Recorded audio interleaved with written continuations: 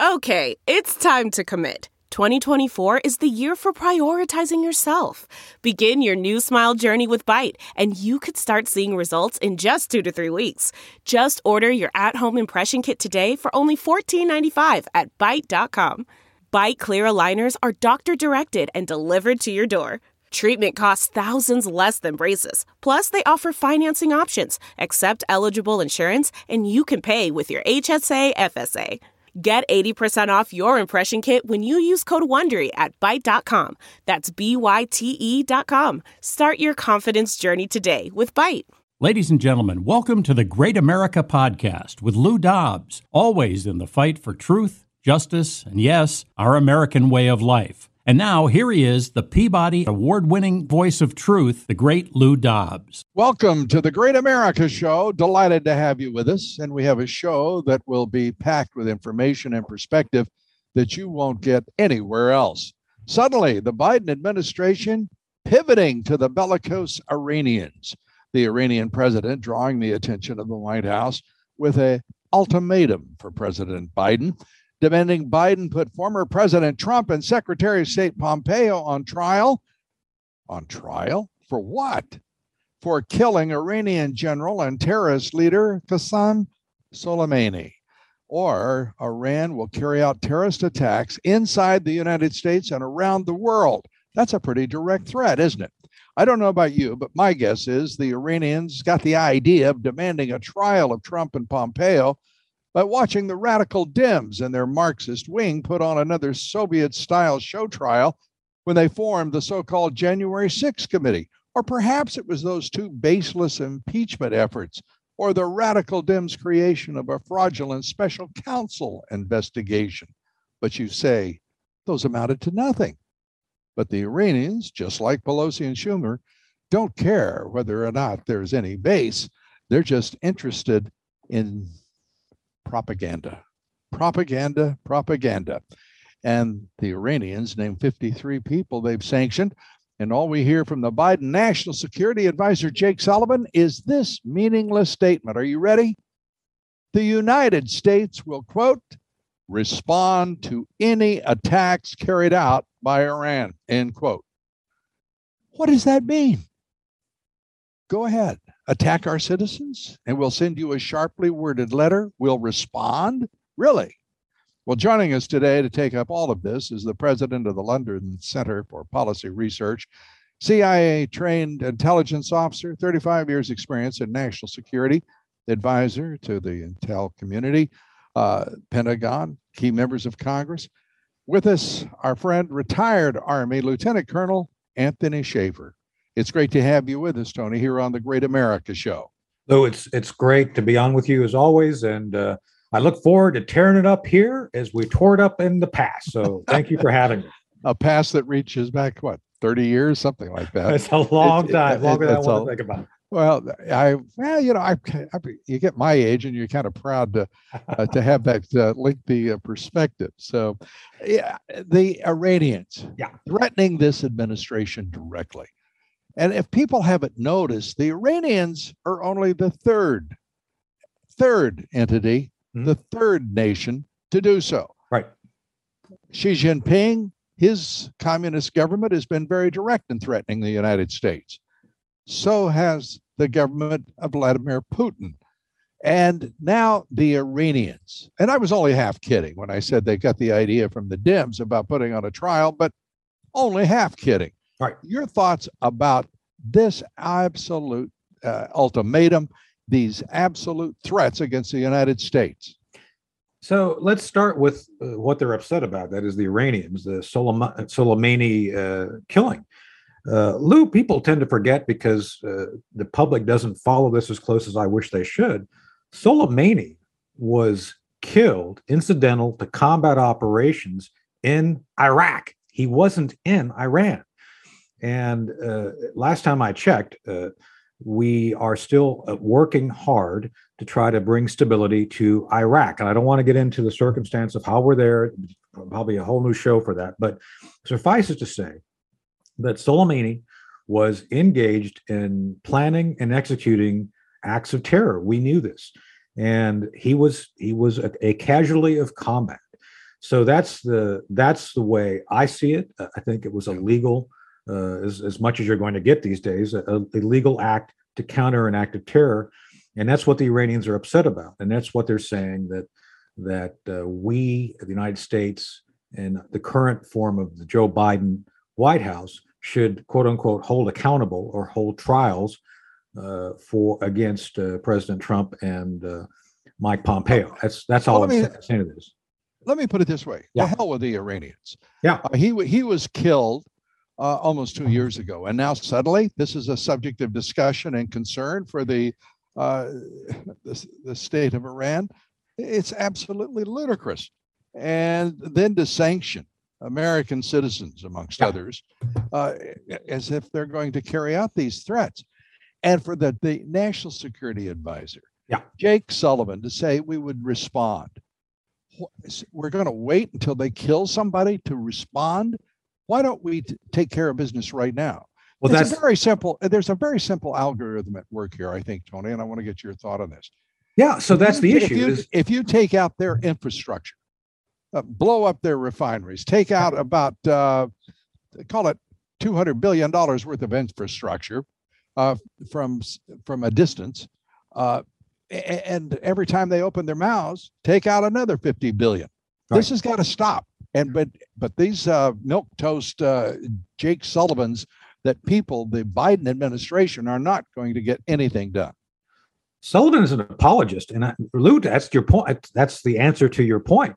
The Iranians have brought this back up because they know it would get traction with the current completely incapable national security apparatus of the Biden White House. So one of the things we could do, and this is something that I think we should do, is consider the fact that Iran helps support the North Korean nuclear program, and in addition to that, the Chinese, the communist Chinese, have any given time about 2 to 3 weeks of gas on hand. They cannot produce their own. One of the largest providers of fuel, of oil, is Iran. So, gee, if you want to do yourself a favor and make life difficult for other rogue countries, you could go to the source of that, which is the Iranians. The Iranians are behind the scenes more than happy to provide any number of resources, be it hard currency to the North Koreans for them to continue the nuclear program, or be it the Chinese to continue to fuel their economy. These are things that we need to be looking at. And that's part of the problem. You've helped illustrate the very issue of the Biden White House. They are literally playing checkers on a chessboard. We have studied these sorts of things, Lou. I often go to my Reagan mentors, friends and mentors, and kind of check my thoughts on this. And the idea has to be, how do we examine the world from the perspective of linkage? And then if you want to affect the Chinese long term, what can you do against the Iranians, and what can you do at this point in time against the Iranians, which slow their ability down to either threaten or conduct acts of terror? There are huge vulnerabilities within the Iranian system. One of them is that the youth there, Lou, hate their government. We missed an opportunity back in 2009 to support what was then called the Green Revolution. The idea was that, there was this Arab Spring. Lou, we should have been supporting the Persian Spring. We should have been out there trying to push for these people to essentially throw off the yoke of theocracy. And they are a theocratic, very fascistic country run by these mullahs, and help the people of Iran to be free. If you have your own people uprising against your government, it's darn hard to continue to develop weapons of mass destruction, nuclear weapons, if your own people are coming at you. And I still believe we should have done everything, and we could now do everything we can to support the Iranian people, the Persians rising up against their theocratic government. Yeah, it's stunning, I think, to many of us that we can watch their speedboats armed with 50 caliber weapons harassing United States Navy in the Persian Gulf. It's stunning to me that the United States, under a series of presidents, Republican and Democrat, have tolerated their nonsense, and they only encourage them, whether it's their sponsorship of the Houthis in Yemen, whether it is attacking U.S. soldiers in Iraq, as they continue to do to this very day. And no White House points out the Iranians were responsible for a third of the American lives lost in Iraq. Right. A third. And to think that we permit this nonsense, this bellicose, these bellicose ultimatums, it's time to stop it, in my opinion. Right. Well, I don't know if you know this, Lou. We've covered before my book Operation Dark Heart, which covered my time in Afghanistan in 2003. Right. When we were interrogating a U.S. citizen in a place called Gardez, his brother, Dr. Ali Shah, was an IRGC operative who we captured as well. So he was working for Soleimani. So these guys, think about this, Lou. In Afghanistan in 2003, the Iranians were funding the very insurgency that was growing against us back then. So there's absolutely no doubt that these guys have been up to no good. They continue to be up to no good. And this is something that multiple administrations have not done well. I think Trump, through his staff, were the first and only ones to take the threat seriously and do something about it by taking Soleimani out. So again, I'm of a mind that we need to start planning now, if we can get through the next 2 years to 2024, and how we can then help influence appropriately a return to an aggressive foreign policy that allows for us to go after these individuals who are constantly trying to kill Americans. I don't know how we stand for this and don't do anything about it. Yeah, no one seriously thinks that Iran would have been this bold and provocative, that Putin would move hundreds of thousands of his troops, Right. At least a couple 100,000 of his troops into position with heavy armor, rockets and missiles ready to invade Ukraine. Now, he's not there for a simple military exercise. I guess an exercise with 200,000 soldiers would not be a simple one to carry off. But they're in constant positioning and moving forward against that western border of Russia, Right. With Ukraine. Trump would never have permitted that. No. And you would never have heard Xi Jinping threatening Donald Trump as he has Joe Biden in the United States over the past year since Mr. Biden has taken over the Oval Office. Right. So let's walk through that very quickly on Ukraine and Russia. Lou, one of the best things we could do is triple down support to our Polish allies. The Polish are extraordinarily committed to their republic, and they love us. We should love them in a military way. We should embrace that relationship. Two other countries which have been reluctantly, but now very much are open to the idea of joining NATO is Norway and Finland. So those countries have both been troubled greatly by the old Soviet Union. One of them was invaded during World War II, right before World War II, and they are continuing to be troubled now by Putin's Russia. So why not bring them in and make NATO even stronger? These are things which, Lou, cost us nothing. This does not endanger our blood or treasure one little bit, but does show Putin that there's going to be consequences for his continued aggression. And again, these are things which we study on a routine basis. And Lou, can you imagine? This was a report that came out last week, and it's from NBC, but I know Courtney Kuby, who actually wrote it. I know and trust her. Biden administration weighs offer to Russia to cut U.S. troops in Eastern Europe. Really? You're going to offer to cut troops in Eastern Europe at the very time Putin's aggressively seeking to gain territory in Ukraine? This is literally insanity. Can you imagine the expression on President Putin's face? Yeah. When his intelligence and diplomatic leaders come to him at the Kremlin and say, they'll remove their troops. Yeah. As he's threatening Ukraine, Poland, and all of Eastern Europe. It's impossible to think of anything more pathetic unless it is Jake Sullivan saying we'll have a response for you, instead of making it very clear publicly, unequivocally, that this will not be tolerated by Western civilization. Lou, they are counting on Jake Sullivan issuing a strongly worded memo as their only response. And unfortunately, I think that's probably what we can expect. You mentioned China.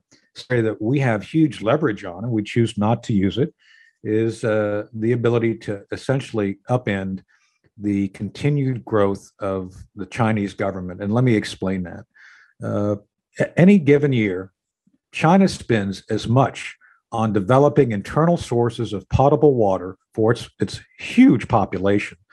And they are constantly seeking protein. They are a very hungry population. And then you combine that with the inherent vulnerability of the fact that their economy depends on Middle East oil far more than ours. I mean, we were under Trump, President Trump, a net exporter of oil. We're not now, but we were, and we could go back to that quickly. China has no such option. Their geography has not provided them the gift of a great deal of petroleum. They have a lot of coal, which they're developing, but coal doesn't run cars, it doesn't run airplanes, it doesn't run ships.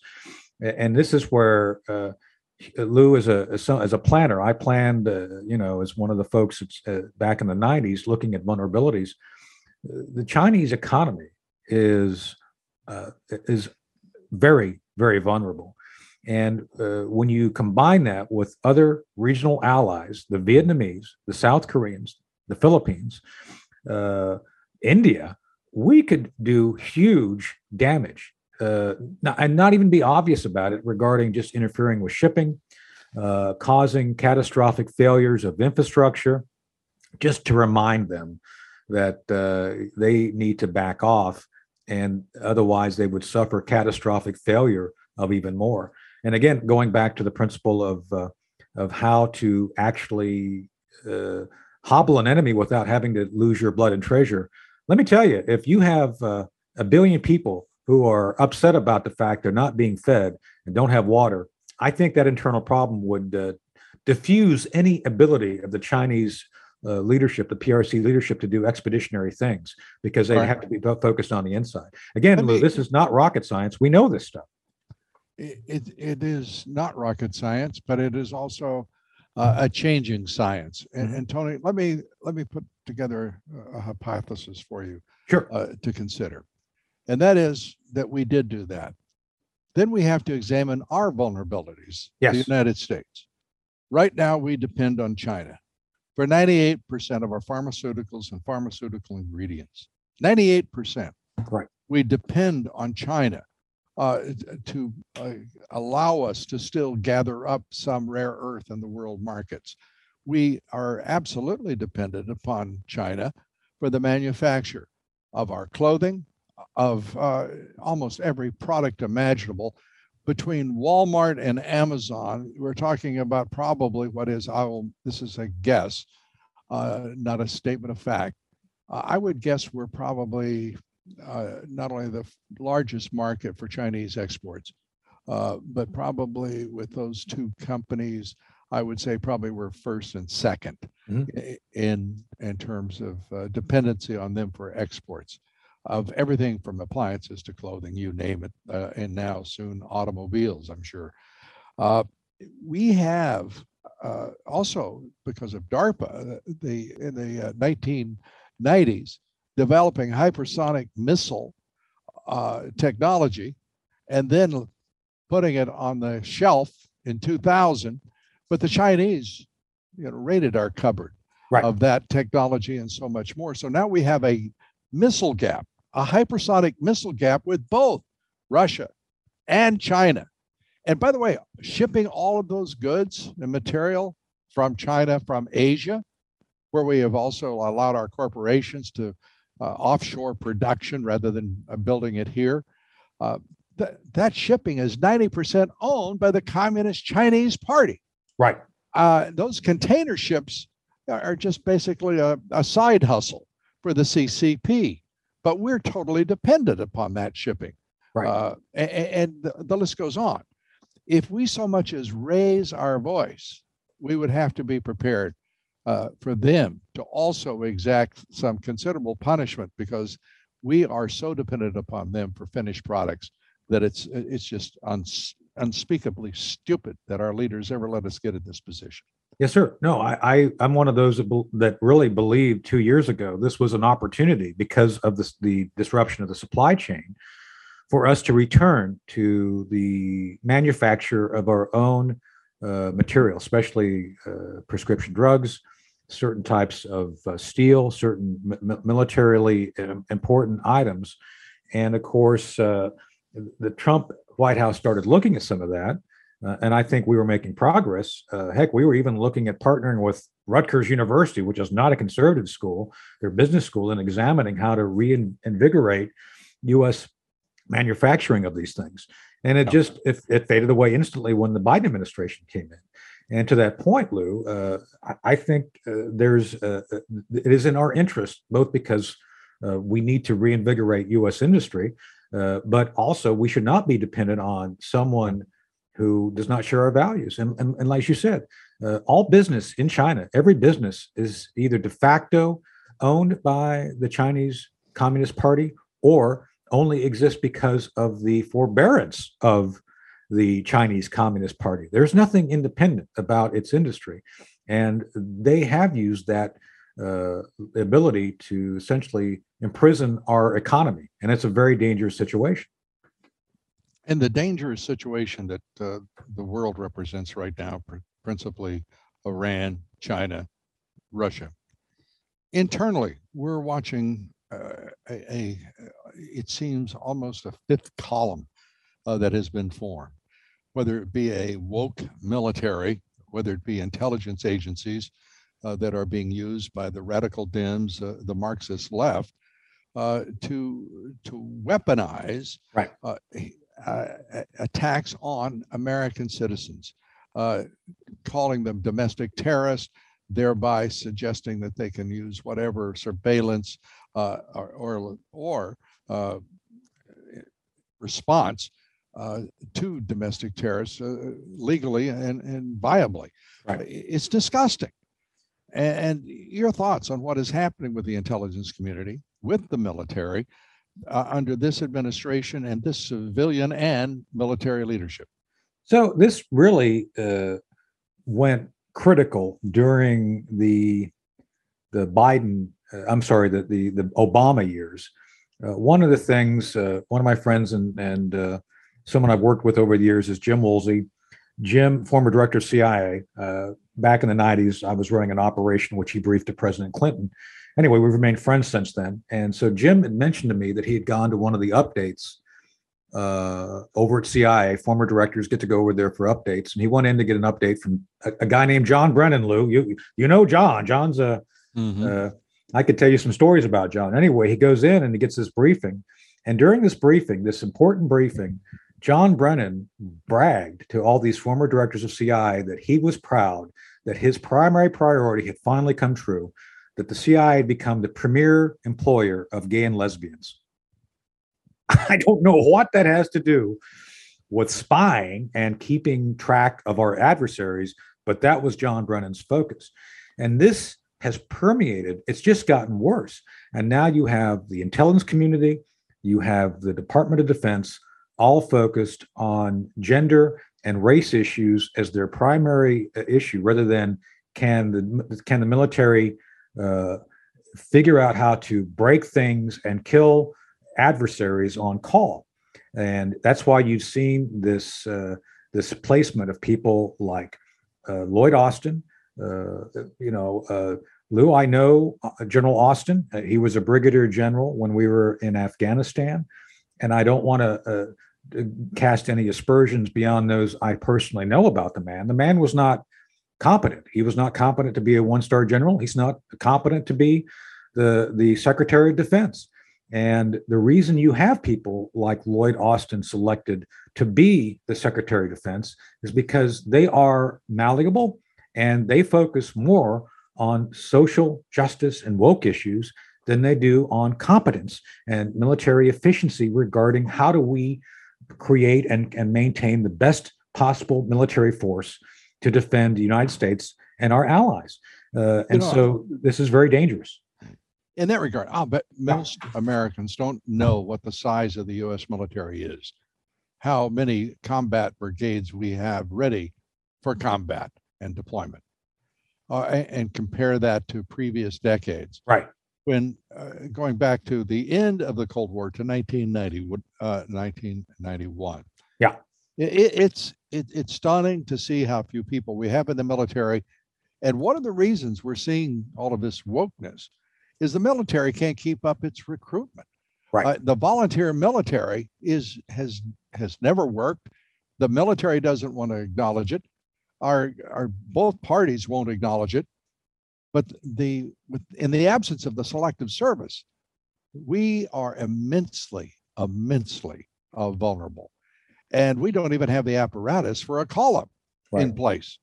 And our National Guard, our reserves are depleted and not ready. It's a terrible moment. So I appreciate your awareness of this, Lou. Most other folks don't recognize what you said. Right now, we are at an all-time low of actual muscle ready to go. And by the way, you might find it ironic that we have more general officers than ever. We have more general officers than we had at the height of World War II. We have all these stars and nobody to lead. Because the last number I heard on that is we have today. Now think back to this, folks. In World War II, we had 12 million Americans serving in the United States military. We have 4 times as many general staff officers today as we had then. Yeah. If you can imagine that. Think about that. It's insane. So that's where we're at. We have all of these so-called leaders who have essentially not shown any ability to lead. And one of the things I think we stepped away from, and this really started in Korea, and as a matter of fact, we want to do a retelling of this issue. We have established, Lou, a system where people are measured by performance, MOP, rather than measures of effectiveness. During World War II, I think Dwight Eisenhower and others, General Marshall, all examined and judged people by their ability to achieve. That no longer matters. It's all about now, do you approach and support a specific woke objective or woke idea? It has nothing to do with performance. And again, when you take that as a leadership failure and you combine it with a lack of resources regarding individuals, regarding real equipment, real training, then you've created a condition for any near peer challenger to likely have a really good shot at defeating us. And it pains me to say this, but I just hope people are listening to recognize that we're not saying we want this. We're saying we're trying to give you all the policy guidance to wake up before it's too late. And that's the issue, Lou. To your point, we don't have a service.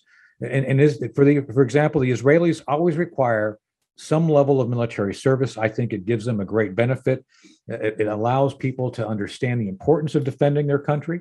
And I think we should have something similar, which requires that you have some level of service regarding having an understanding and appreciation for how important our nation is and protecting our interests. I think it's part of why we have so many kids turning to woke, because they don't have an alternative that gives them an understanding of why the republic is so important, what is necessary to sustain the republic, and why we don't have a democracy. We have a republic which persists to protect the interest of those individuals who are not in the blue strongholds of the East Coast.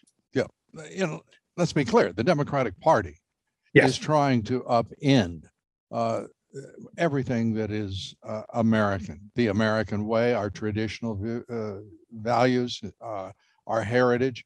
It's disgusting. And the Republican Party is an effete organization right now.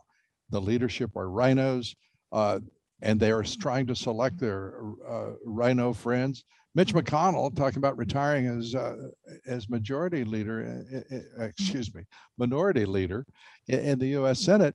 He's tapping John Thune, who is not. I mean, these are walking political zombies. Right. They are absolutely out of touch, indolent, passive to the point of appalling, and are incapable of leading in an America First government, which is precisely what this country needs at all times. Right. I want to say, Tony, we've covered a lot of area here. You've brought up wonderful points and issues for us to discuss, and I hope you'll come back soon to do so. Our custom is to give you our guests the last word, and I do so now as we conclude here, Tony. So, Lou, as always, it's an honor to talk to you. I've always appreciated your take no prisoners approach to getting the truth out. And I think that's what's necessary for us to do now. We have real threats that we've identified, both foreign and domestic. I think it's time that people educate themselves, and people like you, I would like to continue to work with to help educate folks on the fact that we have a republic that's not only worth saving, it's worth saving by the fact that it will help preserve by leadership, by our leading by example. It will help preserve the world going in a direction that benefits all individuals and prevents the return of tyranny. And I think that should be our focus. And as always, Lou, thank you for your patriotism and clear and concise thoughts on how to preserve the republic. So thank you for having me. Tony, thank you. I appreciate you being here as always, and come back soon. Coming up next here on the Great America Show, Catherine Engelbrecht, president and founder of the electoral integrity watchdog group True the Vote, will be talking about her group's discovery of illegal ballots in Georgia and just how many of those ballots exist. They believe they were quite a number, and whether there were enough of them to change the outcome of the election, at least in Georgia. Catherine Engelbrecht here with us next. Georgia's presidential vote was close, 12,000 votes, the margin for Joe Biden. Now it appears there were a significant number of illegal votes cast. The watchdog group True the Vote has video evidence and the admission of at least one ballot harvester who says thousands of votes were likely harvested on election night. As you may know, True the Vote's work in Georgia and its discovery of what seems to be a clear case of ballot harvesting, that is, third parties collecting and delivering ballots to the polls, that is illegal. True the Vote took its evidence to the Georgia Secretary of State, Brad Raffensperger, and he launched an investigation. With us now, Catherine Engelbrecht, president of True the Vote. Welcome to the Great America Show, Catherine. We appreciate you being with us. Thanks so much for having me, Lou. And Catherine, let's start with where you are now, what evidence you've gathered to the degree that you can share that with us, and next steps. Sure. So where we are now is in Georgia. As you mentioned, we have filed an official complaint. In fact, we filed 3 with the Secretary of State, and they have opened an investigation and are working through their machinations on their side to get to the point in which we can work more closely to get to the bottom of what we believe the data indicates was an organized and widespread ballot trafficking scheme that, by the way, wasn't just in Georgia. We have similar information in a handful of other states: Arizona, Michigan, Wisconsin, Pennsylvania, and Texas. And all of those reports are yet to drop. But the patterns, the affiliated organizations all seem to have a common thread. And we're very hopeful that the level of investigation and attention that these reports will draw will prove out just how subverted our process really is. The idea that there's a widespread effort to harvest ballots, which is illegal on its face, Give us a sense, if you will, before we go through this, so that we can kind of organize our minds around this. In Georgia, what is the kind of evidence, the type of evidence that you have of illegal ballot harvesting? Well, in Georgia, and every state's a little different, but in Georgia, we had an informant a confidential informant, I may add, who came forward with some information about their involvement in what was happening on the ground, the end-to-end scheduling, if you will, of the ballot trafficking. And so what we did at that point was determine based upon that. And again, it's really important to keep in mind, we were getting this information from other states too. The commonalities were consistent enough that we thought, okay, how do we approach, if we were going to approach this like taking down a cartel, what would we do? What data is available that leaves trackable evidence that would prove up these patterns? And at that point, we decided to procure geospatial data, cell phone data, and we procured an enormous amount of it. In fact, we're now dealing with a petabyte of data. And using that data, we were able to determine... When you say geospatial records, you're talking about what is commonly referred to as the ping that can be used by usually law enforcement to track the location of a cell phone. Is that right? That's correct, with one very important addition. Up until just a few years ago, pings were primarily GPS oriented, and you were getting a ping from cell phone tower to cell phone tower, and you could triangulate around that. And, it was fairly accurate, but not accurate within inches. Over these last few years, we have seen the rise of what is referred to as marketing data. And that marketing data, also referred to as geospatial data, lives in any app you have on your phone. And any app that you have on your phone is sending up messages, packages of information about you, where you are, where you've been, what your profile looks like. And that is available for sale for a variety of purposes. Political campaigns use it for get out the vote. If you've ever, been to a coffee shop, to a Starbucks, and you pull up and suddenly you get a text that says there's a, cappuccino on sale, that's because they're using marketing data to track you. It is broadly used, and that data is available for sale. And so that was the direction that we went in. All right. Terrific. Now, with that data, and have you also got, how did you use the data as it relates to picking up ballots and depositing them then in these drop boxes, which most states don't, I think that's accurate. Most states, I don't believe, have those drop boxes. Well, our theory was, and of course at the time we didn't know what we would find when we went down this path. We let the data tell the story. Our theory was, if there was to be a subversion of process, it was most likely to occur with these new drop boxes that had been privately funded, as we all now know, by CTCL, backed by Mark Zuckerberg. The reason that we focused on those in particular was because they seemed to have the greatest amount of confusion around the process, around where they were being put. It was all very sort of, let's just use the word shady. And so that to us was interesting enough to set a geofence around.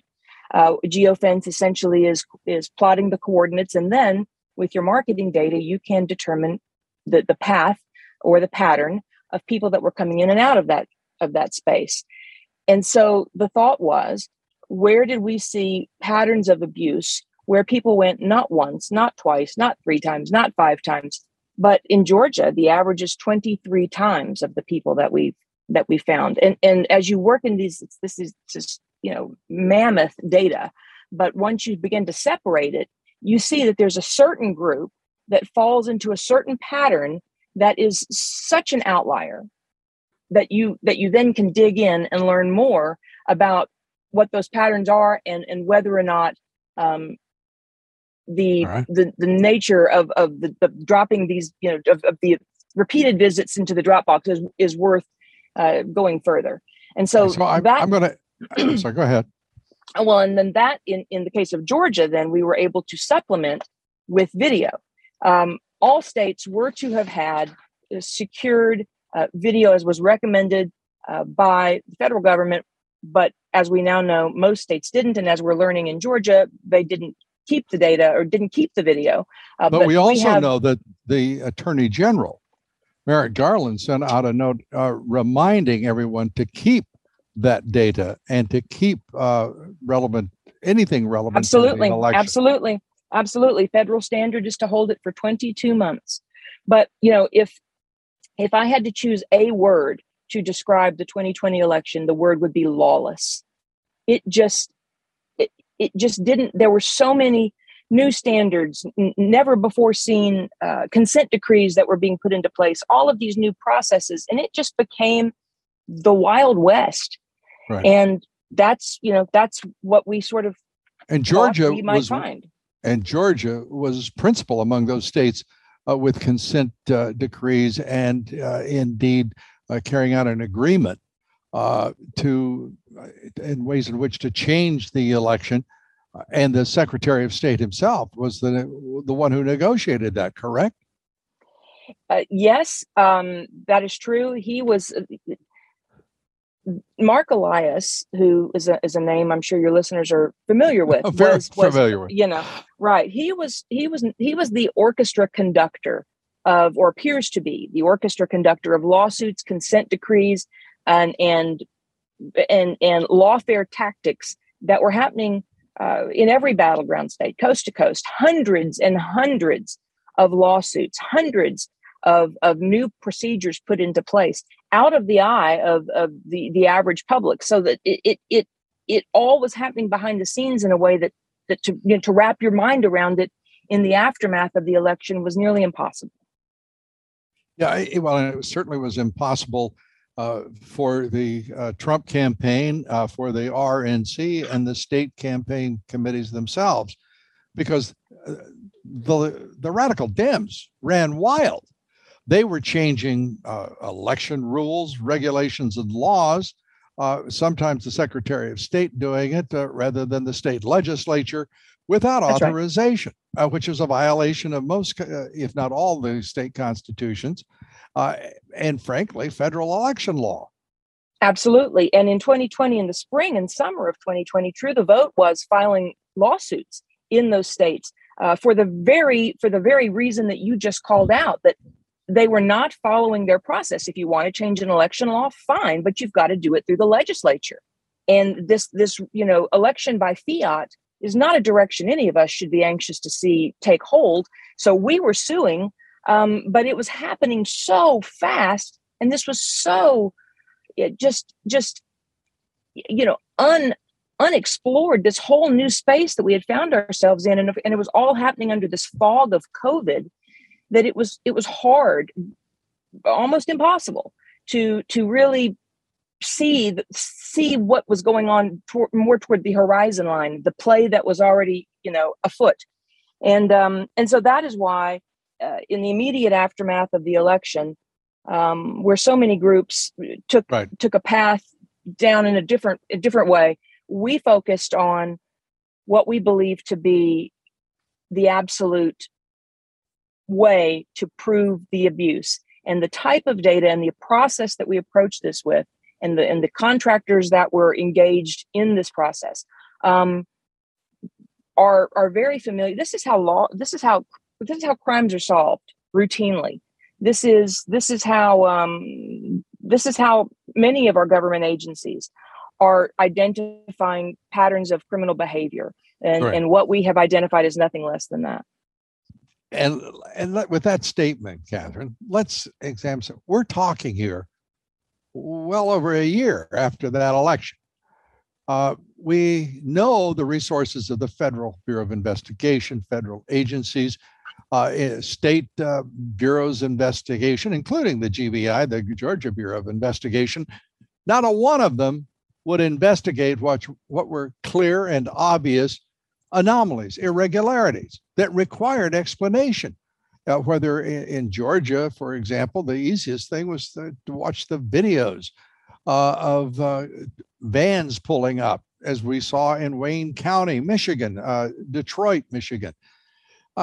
All sorts of peculiarities in this election, but not a single, as far as I know, not a single investigative agency of either the federal government or the state governments were investigating in the months following that election. Is that true?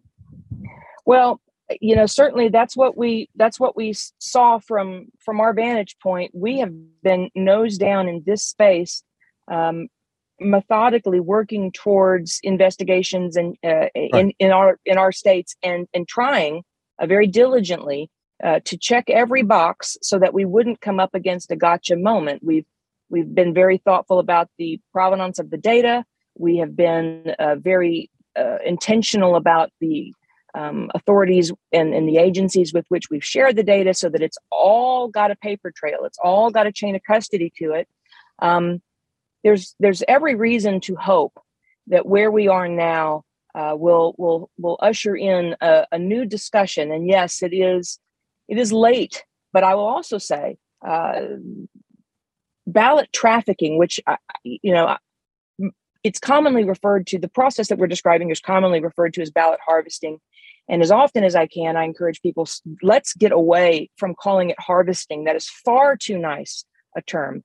This is ballot trafficking, that this is voter abuse, and this targets the most vulnerable of our communities who are put into a process that has been going on for so long, and of course was, exploited beyond the beyond in 2020. But this has been playing out in our communities for years, and we have got to get our arms around it. And I should point out to our listeners, you and I have been talking about voter integrity for more than 2 decades. I believe that's correct. Yeah. And with various knaves and thieves in the night working to change, and not all in one party either, we should point out. But yes, this time, the humdinger seems to be all at the hands of the radical Dems and the left in this country. I want to, if I may, narrow down just a bit. And by the way, I will accede to your suggestion. From here on the Great America Show, we'll be talking about ballot trafficking. I love that. We'll also be talking about voter abuse. I love that too. So we're expanding our vocabulary here on the show, as live and in color, as they say. And I appreciate the counsel. I do want to go to now the evidence, because the Secretary of State, Brad Raffensperger, did launch the investigation based on your evidence. What was, and I know there's some issues here that would concern you on specificity, perhaps if you have a confidential informant issue, as you said, that you've got to be sensitive to that. But what was the evidence? You've got the geospatial evidence, and you could track where they went. Where did they go? Where did they come from? Where did they return? And whose numbers were you tracking ultimately? Well, to be very clear, what we presented in our data was what appears to be the abuse of a process by, in the case of Georgia, 242 individual devices that, according to the data, went on average a total of 23 unique times to drop boxes within our study period. And in Georgia, it was interesting because we were able to look at both the general election and the runoff election. Wow. Remember, what we're doing has never, the senatorial knowledge. Correct. Right. And so we were doggedly determined to just let the data form the trail. And what we noticed was that there was a group that we could separate from the general population, a group of devices that followed these patterns. and that followed them not just in the space of the drop boxes, but also there's an aspect that loops in certain organizations. And so these 242 devices. Let me guess, those organizations were nonprofits. Yes, yes. and so what we did was we presented that to the Secretary of State, and are hopeful that this will begin a much broader investigation into all of the inner workings of the entirety of what appears to be an organized effort to subvert the process. And I can tell you a couple things. Number one, we are confident that we don't have the full picture, because all we looked at were those drop boxes that were uniquely placed in the 11th hour that had been privately funded. And so, the Mark Zuckerberg. Correct. So because our hypothesis was that if there was to be subversion, you would likely go to where the link in the chain was weakest, and those drop boxes were certainly a part of it. And so our position is, and I want to couch it very, very carefully, the data that we have provided to Georgia and other states in the days ahead suggests patterns that would support reasonable doubt to look more closely. And that at that point becomes a law enforcement issue. And so I don't want to say or do anything that could impede that process. But I will tell you, it's widespread. It is the result of tireless work over this last year, working through all manner of quality checks to make sure that we're not picking up, somebody that's standing at a bus stop, or somebody that's, a UPS driver, whatever the case may be. We're making certain that those devices don't fall into those categories as much as we can. But now the onus is going to soon shift. We can go so far, and then the government has to step up. But what I have said repeatedly is, if the government doesn't step up, then what we have done will be made public. Good. All right. And what I'd like to do is invite you back here with each state that you take on. We'd love to have you here to talk about your progress and the way forward from here. Would you be willing to do that? Absolutely. This is so much of what happened to us in 2020 as a country happened because we weren't really as educated as we might have been around the process and what is and isn't legal and is and isn't appropriate. And so having those conversations and familiarizing ourselves with how it's supposed to look and feel, I think will have a huge impact in the year ahead. Well, I want to turn, and I know you will. It is just so frustrating that this comes at this time. And when people think about, well, why didn't these agencies and departments and state and federal agencies in particular not investigate? That's because apparently the election went the way they wanted. So why investigate, right? It seems that straightforward. And we had a Supreme Court that had two opportunities to step in. And by the way, constitutionally is required to step in a dispute amongst and between states. And they chose not to. The Supreme Court was cowardly. The federal government was cowardly, if not corrupt, or both. It's very frustrating to think of the shape that our electoral system is in. What do you think? Well, I agree, but I would challenge us all to look at it from this point of view. Let 2020 be the line in the sand. Never again. Never again. We've got to move this forward in a way that citizens are hands-on in our elections. And if 2020 had to occur, in order for 2022 and years forward to be free and fair, then so be it. But if we don't learn the lesson of 2020, then we are doomed to repeat it. Yeah, I would encourage folks to go to True the Vote. It's truethevote.com, correct, Catherine? Yes, truethevote.org. So sorry, truethevote.org.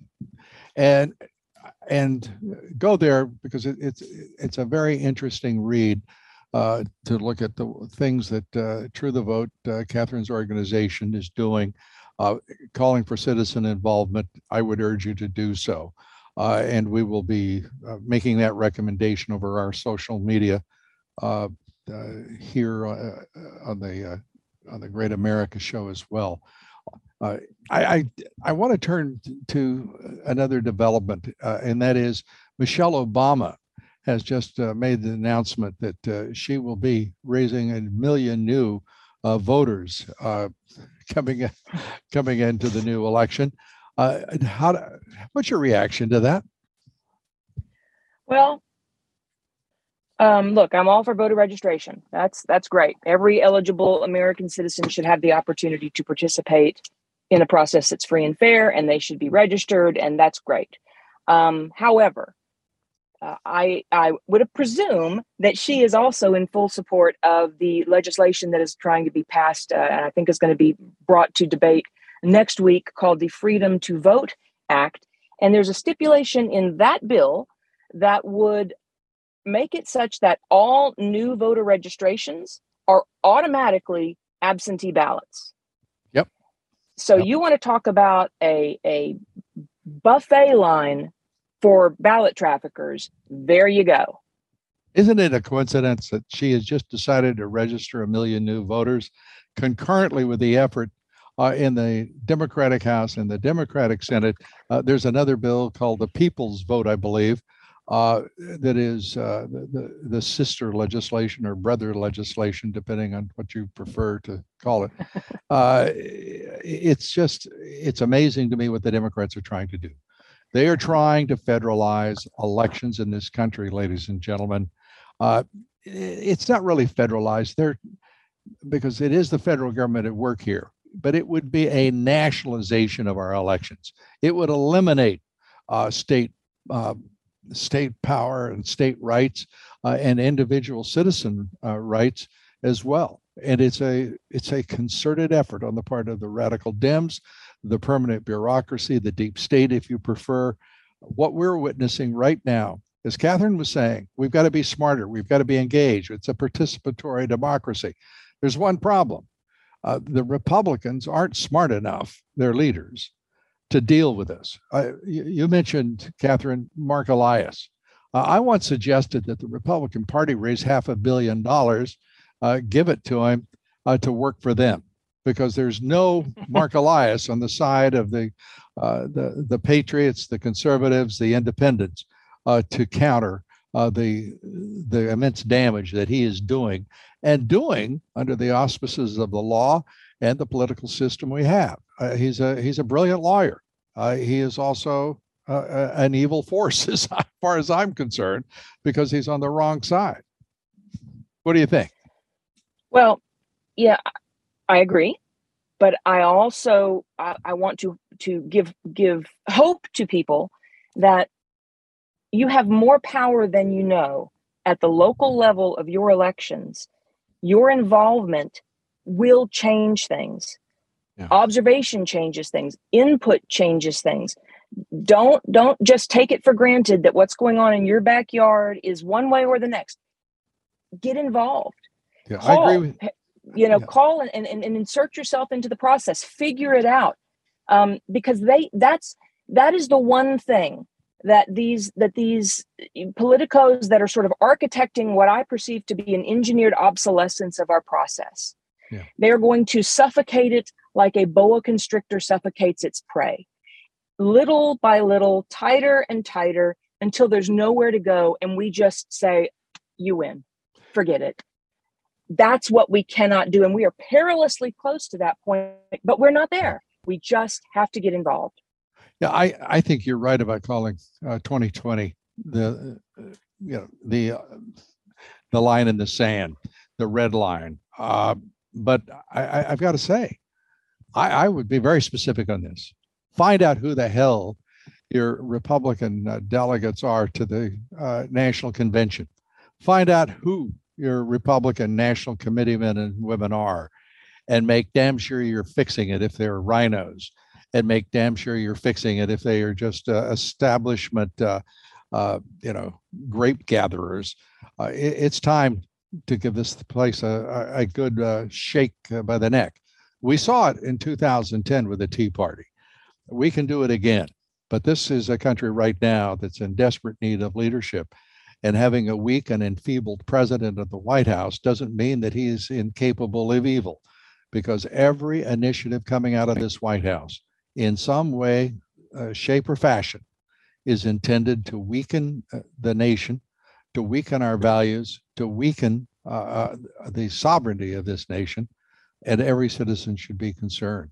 I have to commend you, Catherine, for all of the work you've done over the years.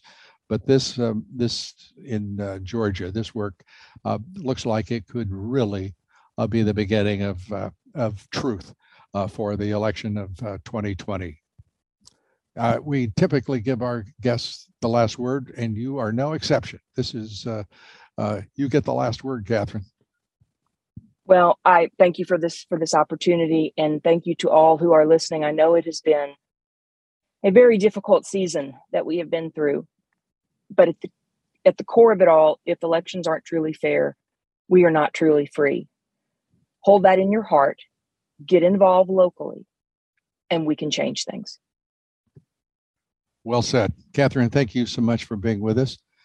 Catherine Engelbrecht, the president, the founder of True the Vote. The website is truethevote.org. We encourage you to go there and to participate and engage and prevail. Thank you very much again, Catherine, for being with us. A great delight. I hope you'll come back soon. This is just too important a topic not to pay great attention to for all of us. Catherine, thanks so much. And to each and every one of you, thanks for being with us today, and God bless you all.